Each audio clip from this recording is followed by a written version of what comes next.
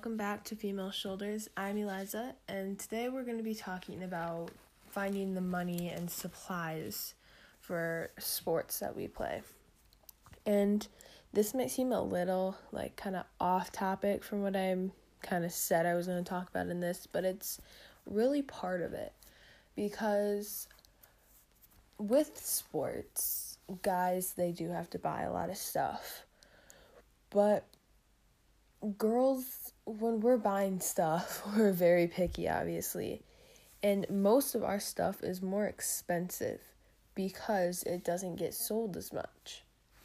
So in this episode, I'm going to just kind of talk about different supplies that we might need and how much that really does affect parents and home and everything.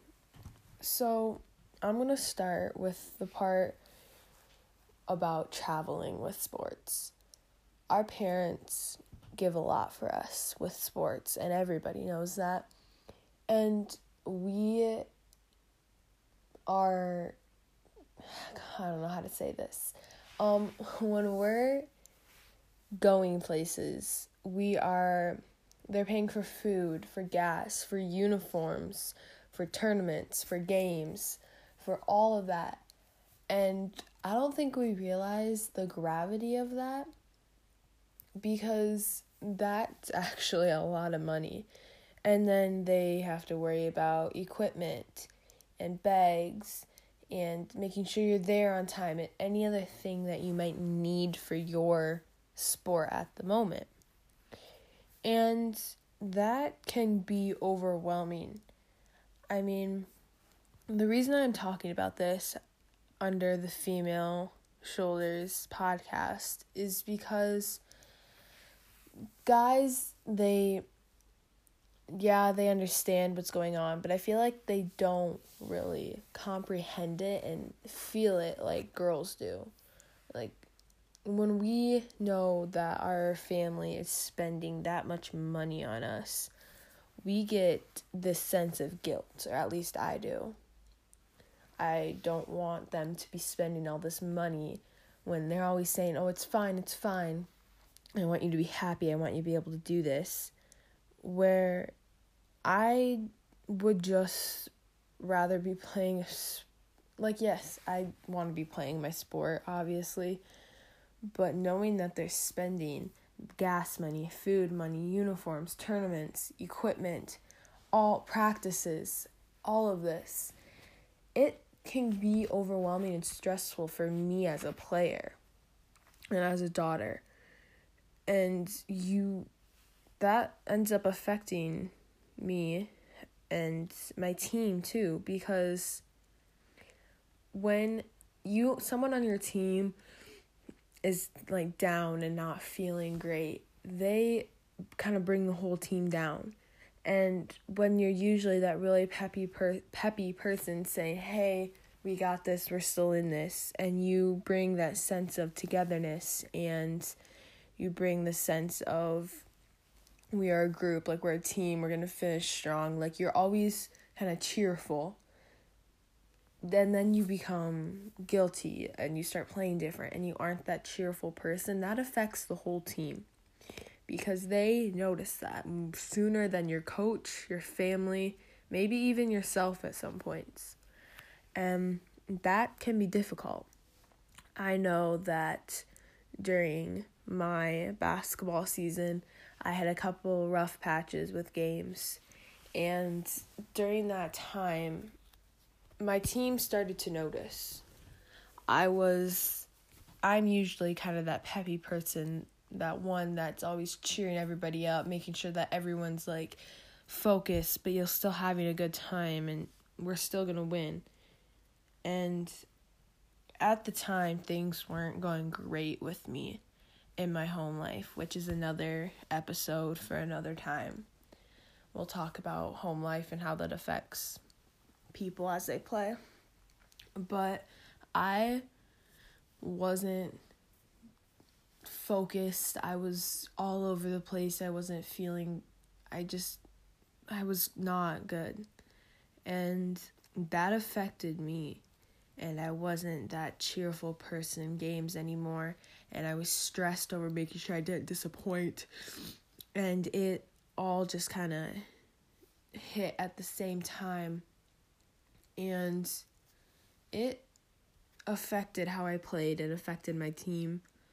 I mean, we ended up pulling through and we won most of the games, but it changed them and it changed us as a team, and parents saw that after the games, and that was the one thing that they always pointed out, was how we didn't look like a team in that. And that, I felt like that all came back to me. I wasn't my normal cheerful person during that game, so they were all changing how they acted, and it didn't seem or feel right. So I started kind of focusing on myself and focusing on everything. And after about 3 games or so, I was kind of starting to get my old self back, and that started to boost up the team, and we started winning by 10, 15 points, maybe even 20 one game. And our team was just kind of coming back. So what I'm kind of getting at is that when we change, I got way off topic there. Wow. Okay. So when we realize how much time and money is going into us, we start to get upset. And then we start to completely kind of lose track and focus of where we need to be or where we want to be. And that, as you just heard, affects so much. It affects more than just you and you're playing. It affects your whole team. So how to handle knowing that there's so much money going into you and that you're causing so much of a money loss to your family. I feel like there's no exactly right answer to this, because you can't really just make it all go away. Because if you love a sport, you want to keep playing that. And by telling them to not spend money anymore, first of all, they aren't going to listen because they're your parents. And second of all, you're going to lose the one thing that you might actually love in your life. And so when dealing with the stress of knowing that you're having that much money and the guilt, the best thing to do is just to remember and kind of remind yourself that they're doing this for the benefit of me. And when I get older and I start getting a job and if I remember, I can pay them back. And I will always be able to give back to them what they have given to me. And I know that's something that we hear a lot as kids and as teenagers, that we're going to always be able to give back to our parents what they've given to us. But that's not always how it's going to be, because our parents have given us so much more than we can ever give them. And they've given us this little bit of money that at one point might not even make a difference, that they did just to make us happy and to make sure that we were still active and that we were participating and that we were able to have fun in our teenage years. And that's the reality of that. It's not the fact that, oh, I have all this expensive stuff, or I don't have this that much. It's the fact that we are enjoying ourselves as we play the sports that we love, and all our parents are doing are giving us that enjoyment. So, yeah, supplies and money can become a lot and become really bearing, but the full reality of it is that no matter what, our parents are always going to do what's best for us, whether we think it's the best or not.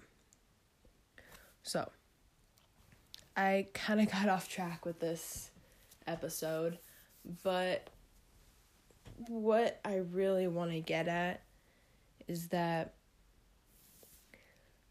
every gender, no matter what, goes through some kind of guilt when it comes to supplies and money. It's just the matter of how we handle it that shows who we are.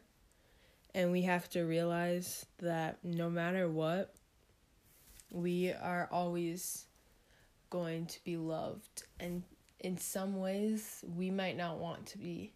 Our parents are showing us love by giving us that money so that we can do what we love to do. And we might not want love that way. But they're going to make sure that they give it to us that way because they know what's best for us. So just a little side thing here. Your parents might not always seem like they're doing what's best for you, but in reality, they are doing one of the best things for you.